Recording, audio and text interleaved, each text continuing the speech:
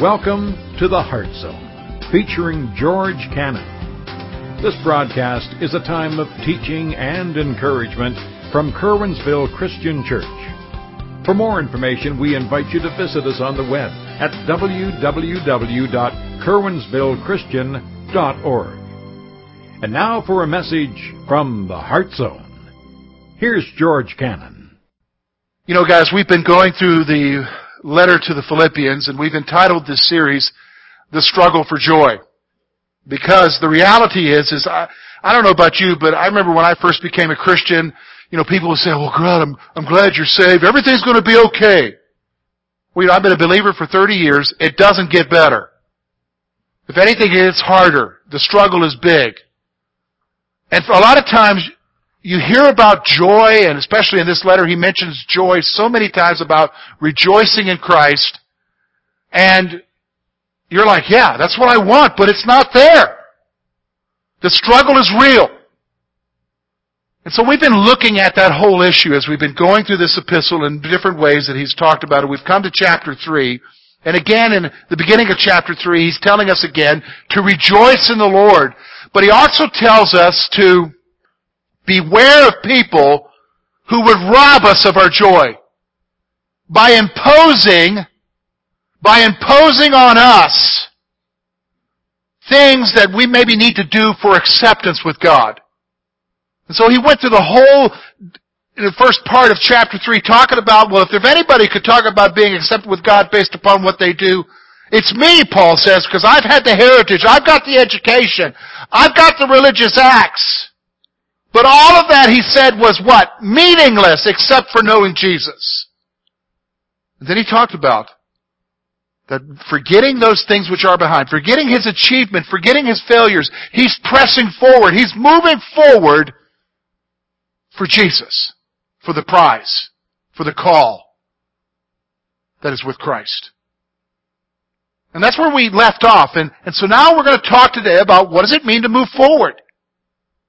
Because the reality is every one of us here, including myself, if we were to have an honest discussion, if I were to ask you and say, do you want to grow in your relationship with Jesus? Not very many of you here would say, no, you don't want to. Do you want to have joy in your life? Not many of you would say, no, I really want to be miserable. Most of us here want to grow deeper with Jesus. Most of us want something more in our Christian life, do we not? We want something deeper. We long for what Paul talks about here in this letter. Well, how do we do that, George? How do we do that? Well, we're going to look at the last part of chapter 3. We're going to focus on verses 15 through 21. Paul's going to tell us how to do it. He's going to give us some guidance. He's going to give us some guidance. So let's look here together. Verse 15. He says this.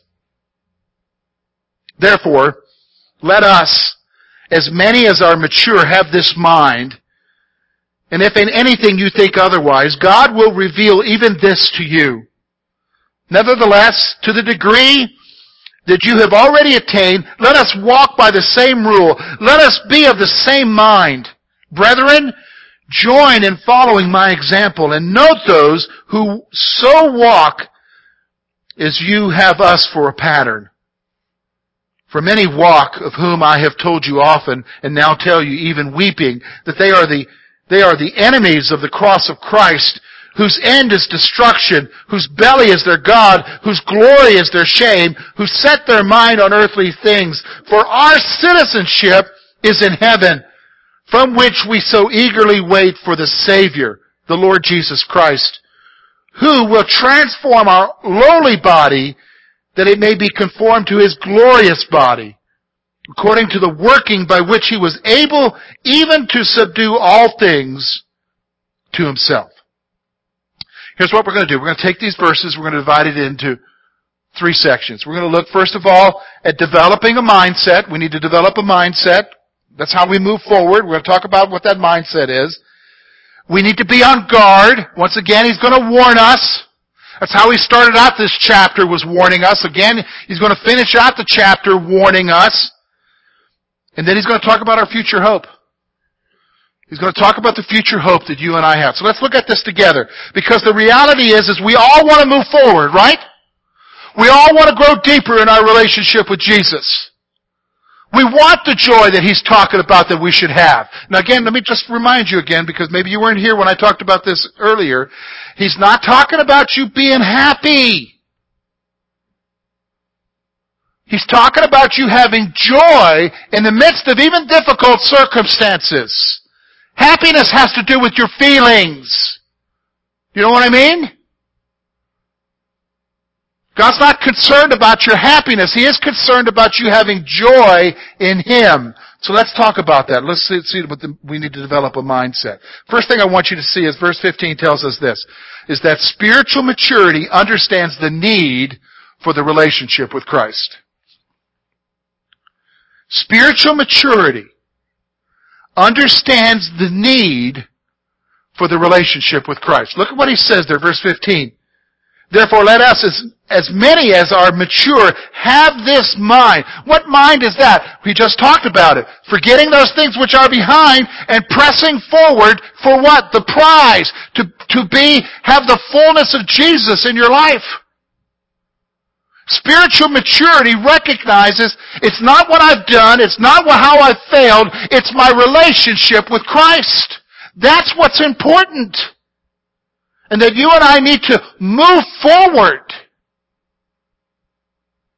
You know, this has become very real to me. I got saved in April of 1985, so it's been 29 and a half years now. And I'm going to be honest, 29 and a half years as a believer, 20 years as a pastor. I'm going to be honest with you. I can tell you right now that the older I get, the more I realize it's only about Jesus. It's not what I accomplish. It's not what I write. Am I getting recognized? It's not how big the church is or how small the church is. It's not any of that. It has to do with the bottom line. Everything, as I'm getting older, I'm realizing all of that stuff is meaningless. That's why he said, remember what he said? He considered it all manure, rubbish. Some translations use the word dung. Why? Because compared to knowing Jesus, it's all meaningless. And you know that you're maturing spiritually when you come to the realization that that's the most important thing, is your relationship with God. Because you can't go back, can you? We want to go back. We'd like to change things, wouldn't we? But we can't. It's not what you achieve. Somebody will come along and do a lot better than you. In fact, you know what? I was thinking about that. Isn't that the conclusion of the book of Ecclesiastes? If you've never read the book of Ecclesiastes, maybe you need to, because King Solomon, the wisest man in the world, the richest man in the world, says this about life. Vanity is vanity. All is vanity. I mean, he had everything. All the stuff we strive for, he had it all. And he realized that what's more important is God. See, spiritual maturity understands the need for the relationship. That's what's important. If you're going to move forward, the first thing you've got to grasp is how important is that relationship that you're wanting with Christ? Is it the most important thing, or is it not? Is it something else? Is it your job? Is it your marriage? Is it this, that, or another? Because I'm going to be honest with you, nothing will bring satisfaction to your soul. No marriage, no job, no amount of kids, no success, no big bank account. Nothing will bring satisfaction to the soul other than who? Jesus. Maturity recognizes that. He goes on and he says, but maybe you're here and you don't agree with that. I mean, the apostle, you gotta hand it to him. He's already thinking because he knows that we're at different levels. And maybe you're here and you're like, well, I don't really agree with you, George. I don't know if I really agree with that. That maturity points to that. I don't know if I agree with that. Well, look at what he says there, verse 15. And if in anything you think otherwise, God will reveal even this to you. What's he saying here? God brings us all to this understanding.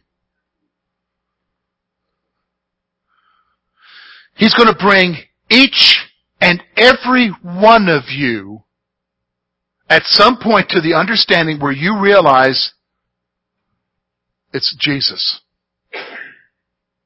That's what's most important in my Christian life. It's not how busy I am, not how much I'm doing at the church, not how much I give, not how much I show up. It's not whether or not I leave a track in the bathroom at Walmart. Seriously, all of that is meaningless.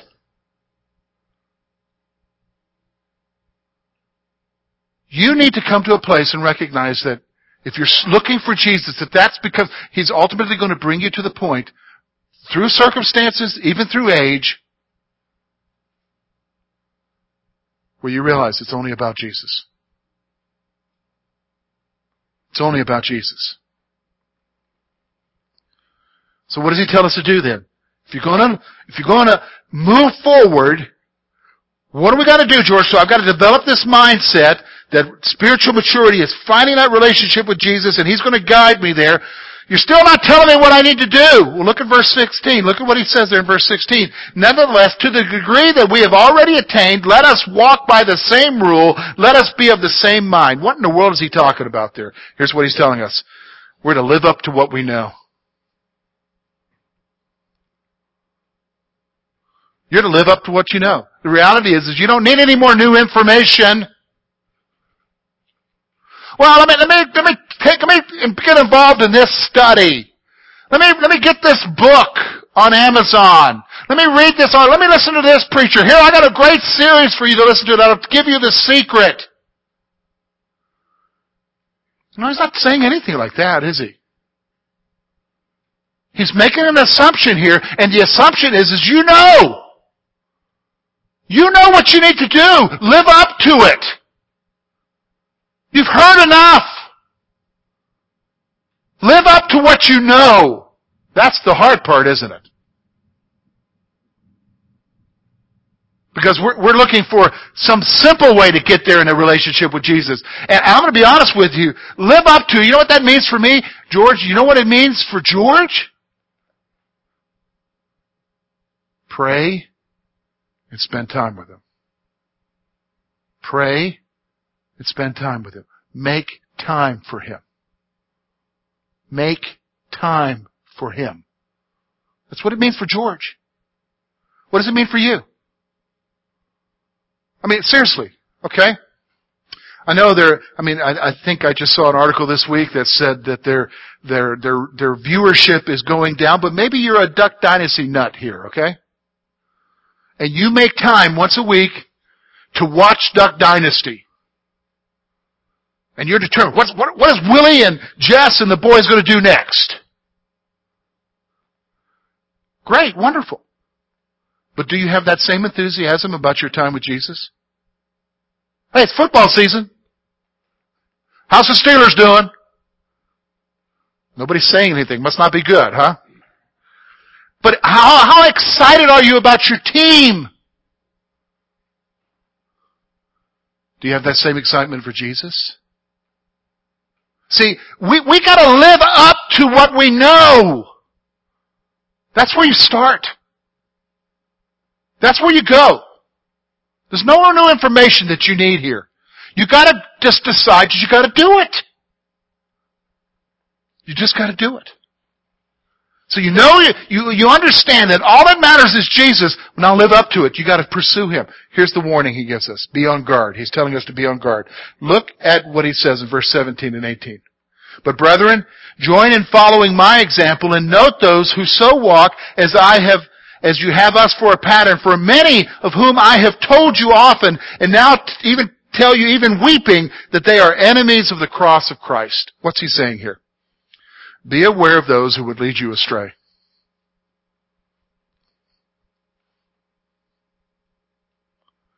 Mark those who would lead you astray. What do you mean, George? Well, see, here's the thing. Can I just be flat out honest with you? We have this concept that people who lead us astray are the people who are going to show up at our door and knock on and tell us about some false cult or a religion. That's not the people who are going to lead you astray. It's not the Mormon missionary or the Jehovah's Witness who shows up at your door. They're not going to lead you astray. Am I right? Because you slammed the door in their face. I'm on guard. Hey, can I be honest with you? You have an even deadlier enemy.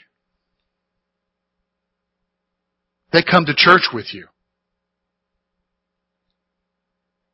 They're the ones who tell you that the most important thing is whatever their issue is. They're the issue people. Do you know what I mean? They're the people who come along and yes, we're against abortion, but the only thing they ever think about is the issue of abortion and how wrong it is. And so everybody, if you're a Christian, you need to be on the anti-abortion bandwagon. And just so you know, we support Crisis Pregnancy Center here. We're anti-abortion because it is murder. But that's not the only issue. But for some people it is. For some people, it's when Jesus is coming back. All they talk about is eschatology and the second coming and this, that, or another and what the latest book says. And they want you to be focused on that. And I'm going to be honest with you folks, that will lead you astray too. Now, we believe that Jesus Christ is coming back. We long for His coming back. In fact, in this passage, He talks about that it's our hope, and we're going to talk about that in a moment. But that's not the only issue. People will lead you astray. Here's one. Politics! For years we've had people trying to tell us, and I just noticed now there's a big push to try to get pastors to be able to endorse somebody from the pulpit. I'll never do that. That would lead you astray. Then there's the other guys who want to tell you where to go or where you can't go and how to dress and how not to dress and what to eat and what not to eat. How much to give, how much to serve. This is what he's talking about. He's talking about people who will lead you astray. You've got to be on guard because they will be the ones, remember he talked about them earlier, they will be the ones to what? Rob you of your joy. How do they do that, George? They convince you that you're only accepted with God unless you embrace one of these positions. See, now do you understand why he says you got to live what you know? That spiritual maturity recognizes that it's only about Jesus. It's not the politic thing. It's not any issue or that issue or another issue. It's not any of that stuff.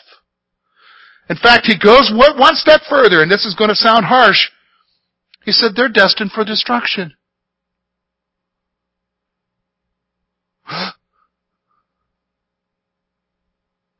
How can he say that?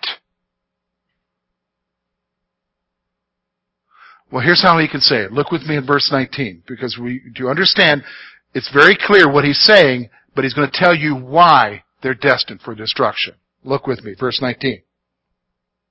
Of whose end is destruction, whose God is their belly, and whose glory is in their shame, who set their minds on earthly things. Here's the problem with the person who will lead you astray, who's focused on whatever issue it is, or trying to tell you this, and telling you this is acceptance with God. The reality is he's saying, these folks are self-centered. They're only thinking about themselves and what they can get from it. They're not thinking about Christ. They're not thinking about His glory and what He wants. And so he says, their end is what? Destruction.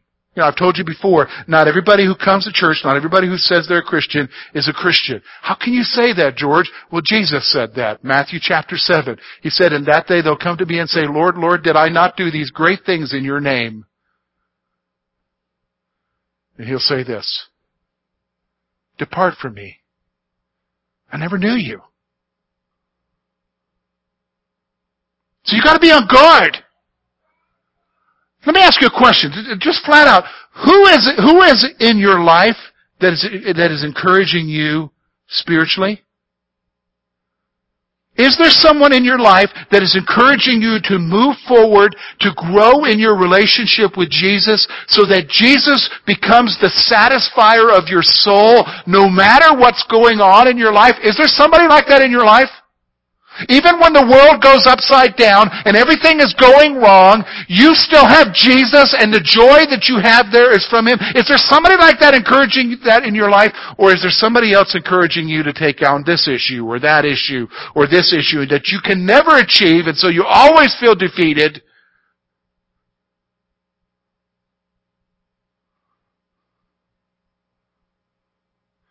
You know, there's a heresy right now that is defeating so many people. That God wants you to be healthy and wealthy. And the reason why you're not healthy and wealthy is because you don't have enough faith. And so many people are defeated because they wish they had more health, or they wish they had things were better in their house. They don't even want more money. They just want to make ends meet. And life isn't doing right. So obviously it's not you, God, it must be my faith. My friends, it's life. And that person is an enemy. Recognize that. So be on guard. Be on guard. So what do? Here's our future hope. Look at verse 20-21. For our citizenship is in the heavens, from which we also eagerly wait for the Savior, the Lord Jesus Christ, who will transform our lowly body that it may be conformed to His glorious body, according to the working by which He is able even to subdue all things to Himself. Here's what I want you to see. Three things He's going to tell us here. Number one, we belong to heaven. Some of you need to grasp that. You're just not a citizen of Clearfield County of the United States. You're a citizen of heaven. You belong to heaven. If you're a believer in Jesus Christ, you belong to Him. You need to own that. And notice something. When you read the text, He doesn't say your citizenship is because you did all these other things. Your citizenship is because Jesus died for you. Not because of you, but because of what He's done for you. You belong to heaven. Now, if you just sit and think on that a while, that'll free you. Now you see why we got to be on guard? Because you vote a certain way and some guy doesn't like the way you vote and he says, well, no Christian would vote that way. Really? Really? Be on guard. We are citizens of heaven. Understand that. You belong to Him. Here's the second thing. We eagerly await for the return of Jesus.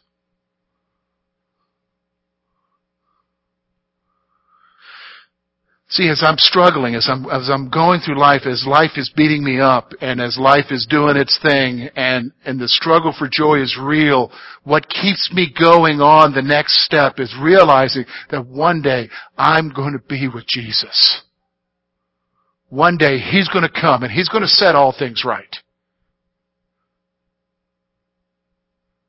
And I may not be able to, there is no happy endings, folks, to things as far as humanity is concerned.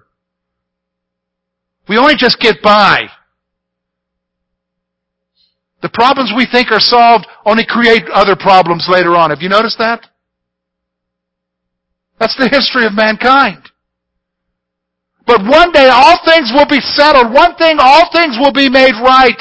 But that's when Jesus comes. I eagerly wait for that day. Do you?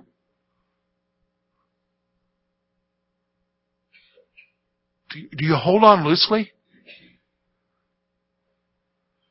Here's the third thing He tells us, and this is what's so wonderful. He will transform us into something glorious.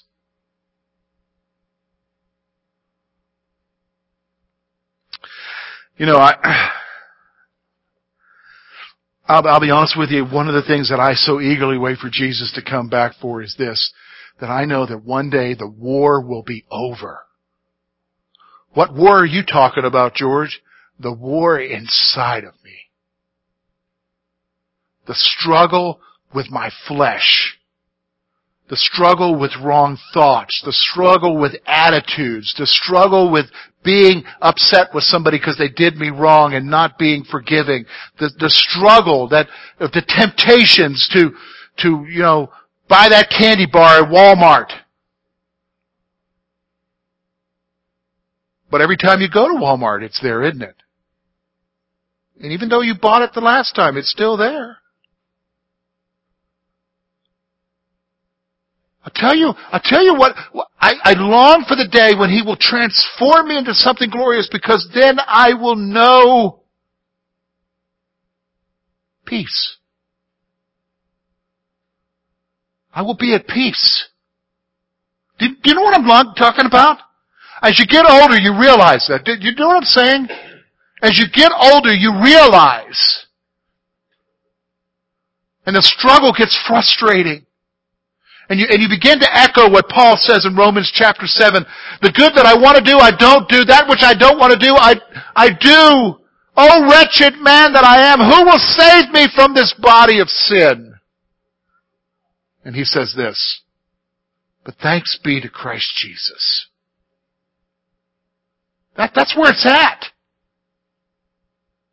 Okay, so we're talking about moving forward. We're talking about recognizing that the most important thing is Christ and striving after that relationship, and we got to live what we know now, and we got to be aware, and our hope is the future. So here's our hope. You got to move forward. You say, well, George, I've messed up. Pick yourself up, move forward. Do you not think He did not anticipate you messing up? I mean, think about it. He's a sovereign God who knows all things. You did not surprise Him. He's not in heaven saying, oh, well, there He is. I did not realize He was going to do that. That just changed the whole plan I had for Him. Look how silly that is. But we think that way, don't we? Move forward. Thank you for being with us this morning. And we trust that today's message has been both challenging and an encouragement to your heart.